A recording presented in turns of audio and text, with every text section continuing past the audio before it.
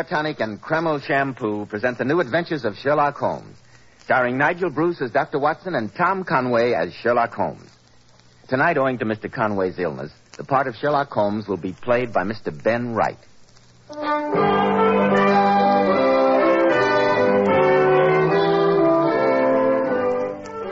And now for our weekly visit with Sherlock Holmes' famous colleague, your friend and mine, Dr. Watson. Good evening, Dr. Watson. Good evening, Mr. Bell. I'm glad to see you. Make yourself at home. Thank you, Dr. Watson. You know, I've been waiting eagerly all week to hear about the singular affair of the ancient Egyptian curse. And a most singular affair it was, to be sure. It had its beginnings in the august halls of the British Museum.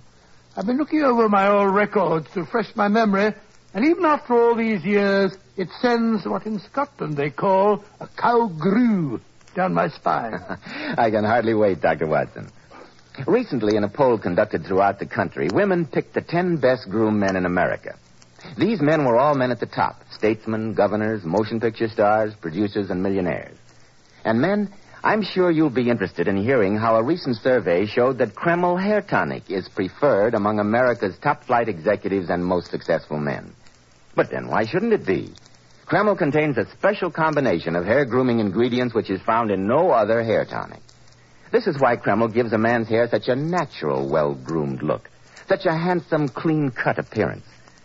Kreml also keeps the hair neatly in place longer, with a healthy-looking luster. Yet it never leaves your hair looking or feeling greasy. After you apply Kreml, you can rub your hand over your hair, and your hair always feels so delightfully clean. Notice, too, how no greasy film comes off on your hand or on your hatband. Just use a little Kreml on your hair in the morning, and at night your hair looks as neatly groomed as when you first combed it in the morning. Kreml, Kreml Hair Tonic. Now, Dr. Watson, what about the singular affair which began in the sacrosanct confines of the British Museum? Well, I must admit that I was not a frequent visitor to those gloomy halls, but on this particular morning, Holmes had been insistent. All the scientists in London, especially the archaeologists, were agog over the arrival of Lord Cranwood's sensational Egyptian discoveries. For several days, Holmes had been deeply immersed in research among the Cranwood antiquities, so that now I find myself in the Egyptian gallery of the British Museum. I say, Watson, look here. This notation definitely proves the use of stringed instruments as well as flutes as early as 3000 B.C. Oh, very interesting, Holmes. Interesting indeed. If you please, sir. Smoking is absolutely forbidden. Huh? Oh, all right. Hello, Holmes. Oh, Watson, I don't think you know Professor Halliday of the British Museum.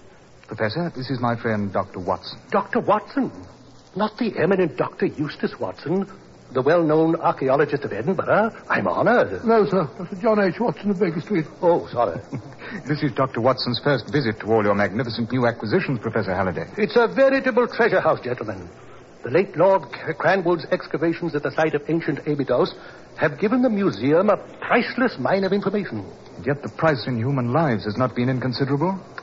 First, Lord Cranwood himself, only a few days after the shrine of Harshafit was opened. A man of almost 80, Mr. Holmes. The strain and excitement of the discovery were too much for him. No doubt. And then a month later, Dr. Duma, disappearing mysteriously from camp, only to be found hopelessly insane and babbling madly before he died. And young Wilson vanished into thin air and assumed to have been lost overboard from the ship that was bringing the expedition back to England. Oh, it was a calm, moonlit night. Don't tell me that you, of all people, believe this newspaper talk of Harshafit's curse, Mr. Holmes.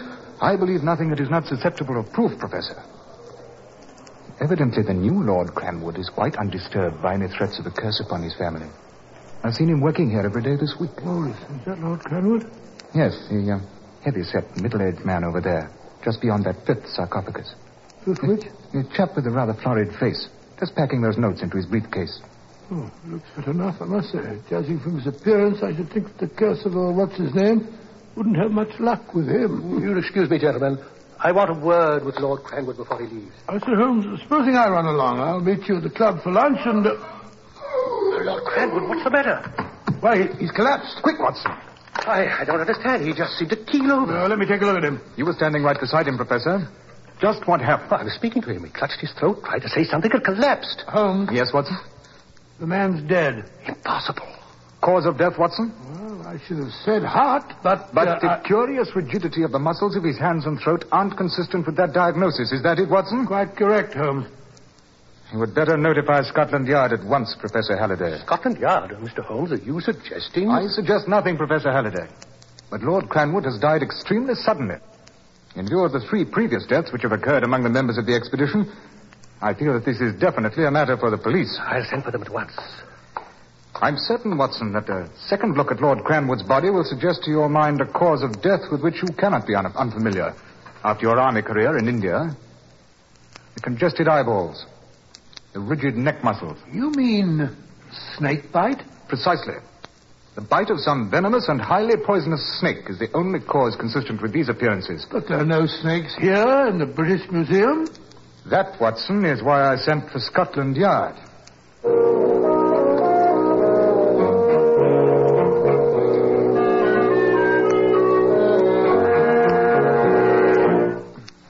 You've been pacing up and down now for 2 solid days, Holmes.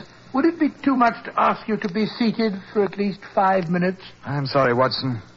The lack of any satisfactory solution to the problem of Lord Cranwood's death has driven me almost out of my mind. You find the problem insoluble, then? So far. Come in. Inspector Lestrade. I've been expecting a call from you. This thing's fair got me beat, Mr. Holmes. Sit down, Inspector. Can I get you a drink? Thank you, Doctor. I'll be glad of one. Well, we've got the coroner's verdict, Mr. Holmes, and much good it does us. Death by misadventure from unknown causes. Well, you could hardly expect a coroner's jury to say more. Did the Home Office pathologist confirm my opinion? Here you are, Mr. Well, thank you, Doctor. Oh, yes, Mr. Holmes. All the appearances of death were consistent with the bite of some deadly snake. But did we find any snakes running around? Were there any snake bites on the deceased body? No. Why, you yourself, within a few yards of the man, Mr. Holmes, and you know as well as I do that if a man gets bitten by a snake, he's going to let out a yell. I know exactly how you feel, Lestrade. Yeah, and have you seen the papers? Scotland Yard baffled by 5,000-year-old curse. Death strikes again from Egyptian tomb. You can't blame the journalist, Lestrade. It's a newspaper editor's dream. And Scotland Yard's nightmare. Well, I must be off. The commissioner wants to see me this afternoon. You can be thankful this isn't one of your cases, Mr. Holmes. I think this one would be too much even for you. Phew. I've never seen Lestrade quite so worked up before. And I can't say that I blame him, Watson. Well, come along. Since the late Lord Cranwood's funeral is to take place at 2 o'clock, we might well stroll over to Hanover Square. Perhaps a brisk walk may serve to blow the cobwebs from our brains.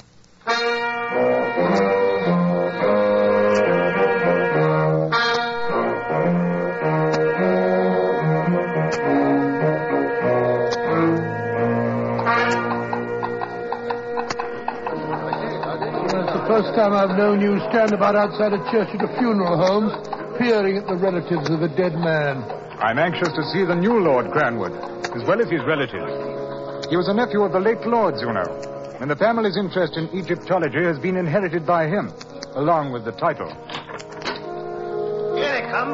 Here's this, you little private. I wouldn't want to be in his boots with a curse hanging over me head. There's Lord Cranwood, Watson. Husky-looking young chap. Looks as though it'd take more than a family curse to get him down. Who's that coming after him, the pale young fellow in the wheelchair? His cousin, Mr. Neville Robertson, I believe. Been hopelessly paralyzed ever since boyhood. Horse rolled on him while hunting. Yes, the lines of pain and suffering are very evident in the poor fellow's face. That must be Robertson's older brother, Mr. Oliver Robertson. That rather heavy-set young man just coming out. I assume that's his wife with him, the girl with the black veil. Well, it's rather rough on them. All these curious people staring. Come along, Holmes. Let's be off. Very well, Watson. I've seen all that I beg your pardon, sir, but aren't you Mr. Sherlock Holmes? Yes? Well, my name's Oliver Robertson. Fortunate coincidence, my seeing you here. I'd intended sending you a message this evening. A message? Yes, I wanted you to... Well, this is hardly the place to discuss such matters. Look, I'm staying at my cousin, Lord Cranwood's house. I wonder if you'd be good enough to come there this evening. Would 9 o'clock be satisfactory? Excellent, Mr. Holmes. Good day, sir. Good day, Mr. Robertson.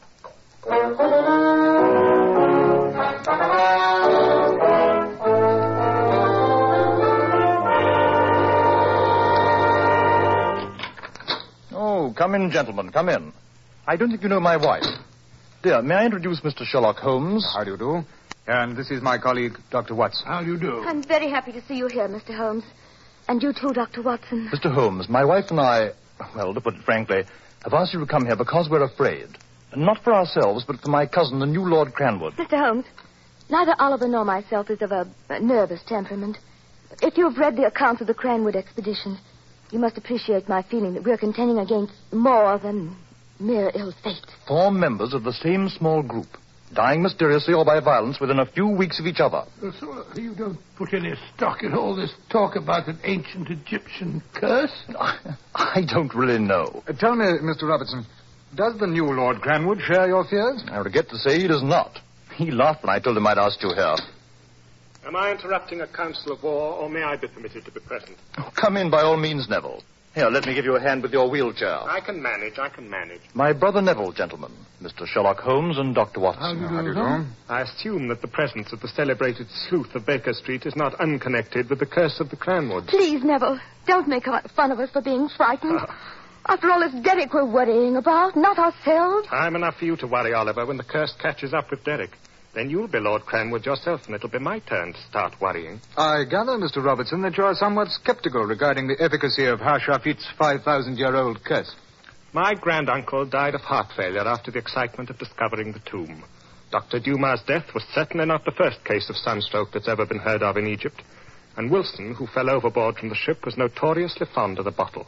Does that answer your question? Ingenious, Mr. Robertson, but it leaves out of account your uncle's death in the British Museum the other day. I could offer you a dozen theories to account for that, but I doubt if they'd be sensational enough to please you. Mr. Holmes, regardless of what my cousin may say, and I know he'll agree with my brother, I wish to engage you to prevent any repetition of the tragedies which have already struck this family. Do say you will, Mr. Holmes. I will do my best, Mr. Robertson, to keep Lord Cranwood safe from harm, but without his cooperation, I greatly fear that Stimson said he wanted to see me, Oliver. Oh, I beg your pardon.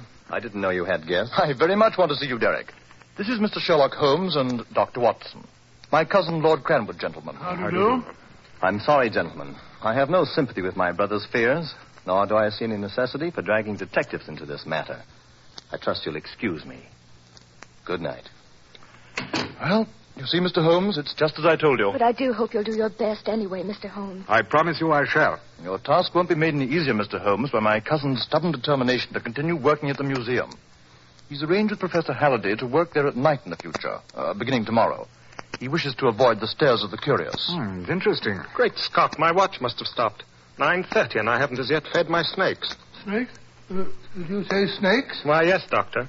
Since my affliction debars me from digging in Egyptian tombs and similar active pastimes, I amuse myself with a small herpetarium. Would you care to see my collection? Good heavens, no. Or some other time, perhaps, Mr. Robertson. Dr. Watson and I must be off. Good. Snakes.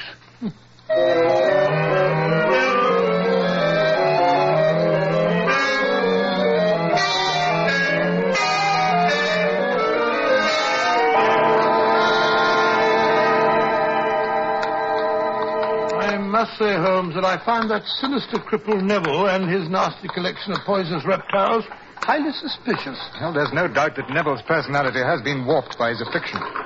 And the availability of snake venom is, of course, significant. And look at his motive, Holmes. Look at his motive. The Cranwood title and the Cranwood fortune. But there's one thing you've forgotten, Watson. Even if the new Lord Cranwood were to die, it would be Neville's older brother who would inherit. Oliver and his wife would become Lord and Lady Cranwood. Are you trying to tell me that a murderer who'd killed 2 men would boggle at a third? If Cranwood dies and Oliver gets the title, he'd be the last barrier Neville's way. I don't like to say it, Holmes, but for once you seem to be singly obtuse about the facts of this case. Possibly, Watson. At any rate, I intend that you and I shall be present, although concealed, when Lord Cranwood visits the Egyptian galleries tomorrow night. You mean that you anticipate an attempt upon his life? As I have told you on previous occasions, Watson, it's a great mistake to theorize ahead of one's data. Sir Holmes, you don't really put any faith in all this talk about a supernatural curse? Do you, Watson? Dash it, no, of course not. Good. Well, then I trust that tomorrow night you will arm yourself with your service revolver. Oh, really? Yes, Watson. I should like to be in readiness for anything we may encounter at the British Museum. Supernatural or otherwise.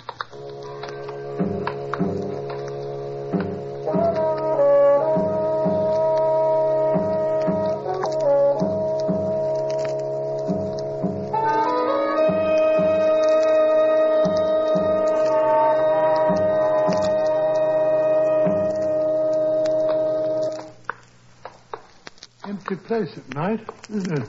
Of humanity? Yes. What do you mean? Merely that the relics of the past are all about us. Oh, yes, of course, sir. On this way, through the northern vestibule.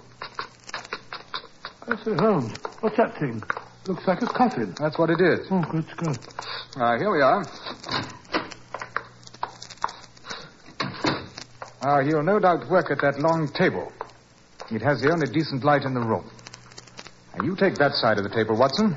I'll take this. And make certain there's no one and nothing concealed.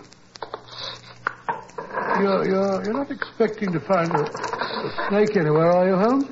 I don't expect to find anything. I merely wish to make certain that there is nothing to find. Now, careful, Watson. Don't knock over that little figure. What the devil is it? And the Egyptians call those little statues the answerers. They were buried in the cedar coffins within the sarcophagi to accompany the dead and to obey their orders. A pleasant idea, I must say. Well, there's nothing hidden on this side of the table. Nor here. Now, there's an excellent spot to conceal ourselves. Over here, Watson. Great. God, what a horrible sight. What sort of a nightmare is that? Appropriately enough, it's a statue of Hashafit, the ram-headed god. Oh, excellent, Watson. Now, this will do perfectly. We can see everything in the room from behind here. Just what are you expecting, Holmes? I don't know. Quiet. There's someone coming. It's Lord Cranwood.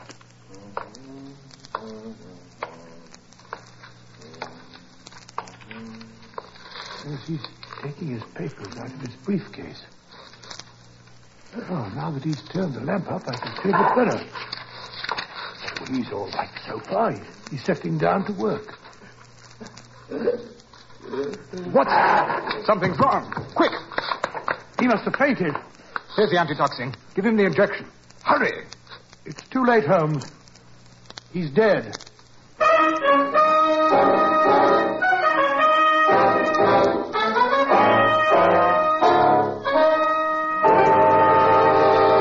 In just a moment, we'll rejoin Sherlock Holmes and Dr. Watson as they endeavor to solve the mystery of the ancient Egyptian curse.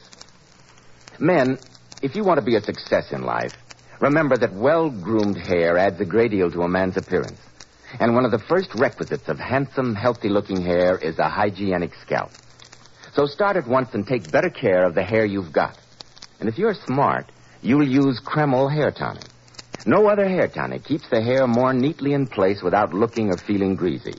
But men, Kreml does lots more than keep hair looking handsome. Kreml's light oils have a grand lubricating effect on a dry scalp. At the same time, Kreml removes itchy, loose dandruff. Notice how alive and tingling your scalp feels.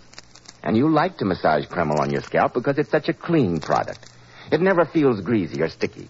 And if your hair, like so many men's, is so dry that it breaks and falls when you comb it, Kreml actually helps condition the hair in that it makes it feel softer, more pliable, and look as if it had some body to it. So men, for handsome, groomed hair and a more hygienic scalp, use Kreml daily. Buy a bottle of Kreml at any drugstore. Ask for an application at your barber's. Kreml, Kreml Hair Tonic. That famous modern hair tonic which has become such a nationwide favorite. And now back to Sherlock Holmes and Dr. Watson and our story.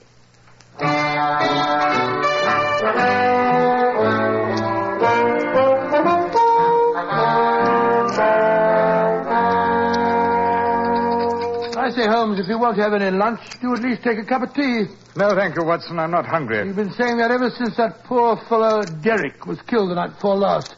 You simply must eat, Holmes. My appetite will return when I have a solution for this case, Watson, and not before. Well, I've hesitated to say it, Holmes, but if that man had died by any natural means in front of our very eyes, I'm perfectly certain that you would have solved the riddle. Well, if your hypothesis is correct, Watson, this case is not a matter of the mortal's minds. And that I refuse to admit. Well, we saw him come in. We saw him open his briefcase. He turned up the lamp, sat down. Thank you, Watson. Thank me for what? You've just given me some remarkably interesting food for thought. Oh, really? Come in. Why, Mrs. Robertson. Oh, I beg your pardon. It's Lady Cranwood now, isn't it? Makes me unhappy to say that it is, Dr. Watson. Won't you sit down, Lady Cranwood? I've already expressed to your husband my deep feeling over the tragedy I failed to prevent. Let me assure you, Mr. Holmes, that neither my husband nor I feel that you were in any way to blame. I appreciate your kindness, Lady Cranwood, but I still blame myself for having failed to reach a solution. And that is why I've come to see you this morning, Mr. Holmes. I hardly know how to say it. My suspicion is such a horrible one. Oh, there, my dear. I'm convinced that Oliver is in deadly peril. And from his own brother. Do you hear that, Holmes? You felt it too, Dr. Watson. Oh, I've been fighting down a horrible thought, denying it even to myself. But I felt I had to tell you, Mr. Holmes. Well, have you any proof, Lady Cranwood? Anything definite on which to base such an accusation? Only Neville's sneers and his jealousy of my husband. And those horrible snakes of his. Perhaps you may be able to assist me in confirming or disproving your suspicions of Neville, Lady Cranwood. Anything I can do, Mr. Holmes. Anything. I imagine that the entire family, and the servants as well, will all be attending the funeral this afternoon. Yes, of course. Then if you will be good enough to leave me your key to the house, I shall take advantage of everyone's absence to go there and investigate one or two possibilities that have occurred to me. Of course, Mr. Holmes. Here is the key. Thank you. And one other thing. I should appreciate it if you would ask your husband to meet Watson and myself at the museum tonight, about 9 o'clock. At the museum? Yes. I feel that a reenactment of the late Lord Cranwood's death may bring us to a solution. If you think it's necessary, Mr. Holmes. I think it is vitally necessary. Very well. I will ask my husband to meet you at the museum at 9. I must go now. Goodbye. Goodbye, Dr. Watson. Goodbye. Poor woman, no wonder she's overwrought. Come, Watson. Your hat and stick. We have work to do. Cranwood's house, you mean? Well, I shall go there this afternoon.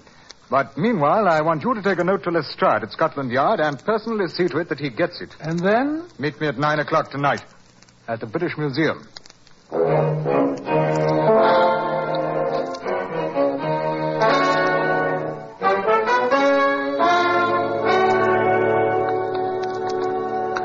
Well, I must say, Holmes, that as long as we had to come back to this Chamber of Horrors, I'm glad that you insisted on a decent amount of illumination. Since we won't be concealing ourselves this evening, Watson, I asked Professor Halliday to leave the Egyptian gallery fully lighted. Now, you sit here, Watson. Well, as long as none of the professors are about, Holmes, I don't suppose the museum will be shaken to its foundations if I smoke the pipe. Ah. Huh, that's better. Good evening, Lord Cranwood. Good evening. Lady Cranwood? Mr. Holmes, Dr. Watson. Good evening. Well, I fail to see what purpose will be served by a reenactment of my cousin's tragic death, but I'm willing to do anything within my power that will offer any hope. I insisted on coming with Oliver, Mr. Holmes. I'm afraid every moment I'm away from him. Well, now, Lord Cranwood, let us try in every way to duplicate your cousin's actions of 2 nights ago. I have here his briefcase, and I'd like you to enter through those doors, carrying the briefcase in your left hand and humming a tune. All right. Ready? All right, go ahead. Now, put the briefcase down on this table. Take off your hat and coat and put them on the table. Any particular place you want them? Oh, just place them on the table as your cousin did. Now, open the briefcase.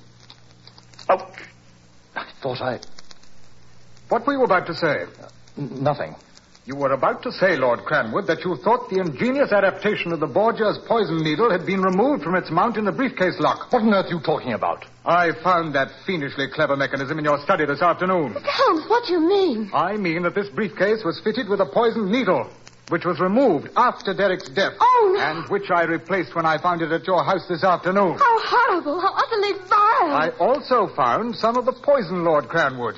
And I greatly fear that when I remounted the needle in the briefcase after my experiments, some of the venom may have remained on it. It was, Neville.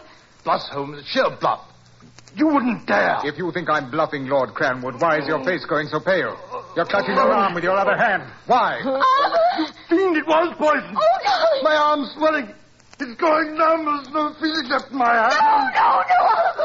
Mr. Holmes must be mad. Must you, Holmes? You've killed me.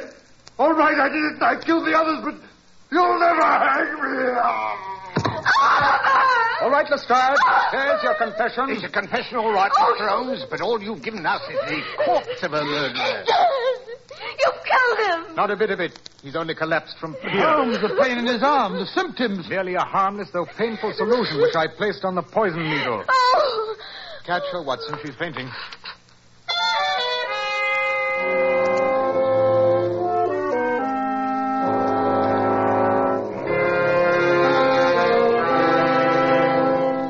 That Oliver's a fiend, Holmes, an absolute fiend. Oh, unquestionably. But you must admit that his hiring us was an ingenious attempt at a novel method of removing all possible suspicion from himself. And now he'll pay the penalty for murdering at least 2 men. A good thing, too. I'm sure I don't know how you ever found out about the briefcase. Why, you gave me the clue, Watson. You yourself. I did? Back in Baker Street when you were talking about the second death. You mentioned that we had seen Lord Cranwood enter the room. Open his briefcase. Well, we did. Exactly. But until you mentioned it, the significant fact had escaped me that the only object common to both deaths and handled by both men was the briefcase. Good gracious me. Well, that solves the mystery of the ancient Egyptian curse. Does it, Watson? Have you forgotten the 3 who died previously under such strange circumstances after they had opened Harshapit's temple? You don't mean that you really believe in that stupid curse? Those 3 deaths have still not been explained, and I doubt that they ever will be. There are powers, Watson, higher powers, of which we poor humans still know nothing.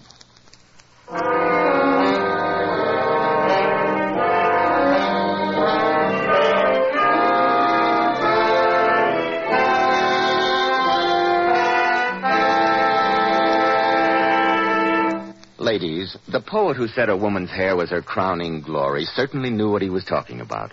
That's why you ladies should take the very best care of your hair, especially in shampooing. I'm glad you brought that point up, Mr. Bell, because many popular shampoos have a tendency to dry the hair. Well, here's one shampoo that will never dry the hair, never under any circumstances, and it's Kreml shampoo. Yes, Kreml shampoo is simply wonderful. It actually glamour bathes each tiny strand of hair so that it fairly radiates natural, dazzling highlights. It leaves the hair simply gleaming with natural, glossy luster. And what's more, your hair stays this way for days. Kreml shampoo is not a soapless shampoo. It's not a cream shampoo. It's entirely different. Kreml shampoo never hurts the texture of your hair. You can use it as often as you wish, over a long period of time, and it'll never dry your hair. In fact, it has a beneficial built-in oil base, which actually helps keep the hair from becoming dry or brittle. Remember, ladies, that beautiful Powers models wash their hair with Kreml shampoo. They claim no other shampoo leaves their hair more shining bright, yet never dries the hair. Why not try it? Kreml, Kreml shampoo. Now, Dr. Watson, what about next week? Well, next week I think I'll tell you a story about the strange and ferocious behavior of Professor Presby's dog.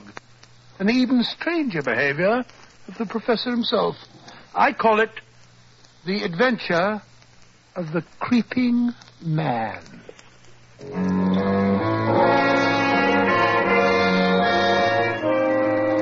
Tonight's new Sherlock Holmes adventure was suggested by an incident in Sir Arthur Conan Doyle's story, A Study in Scarlet. Nigel Bruce appeared by permission of California Pictures. Tonight, the part of Sherlock Holmes was played by Mr. Ben Wright. The Sherlock Holmes series is produced by Tom McKnight, with original music composed and conducted by Alex Steinert. This is Joseph Bell speaking for Kreml Hair Tonic and Kreml Shampoo, and inviting you to be with us next week at this same time, when Dr. Watson will tell us about the adventure of the creeping man.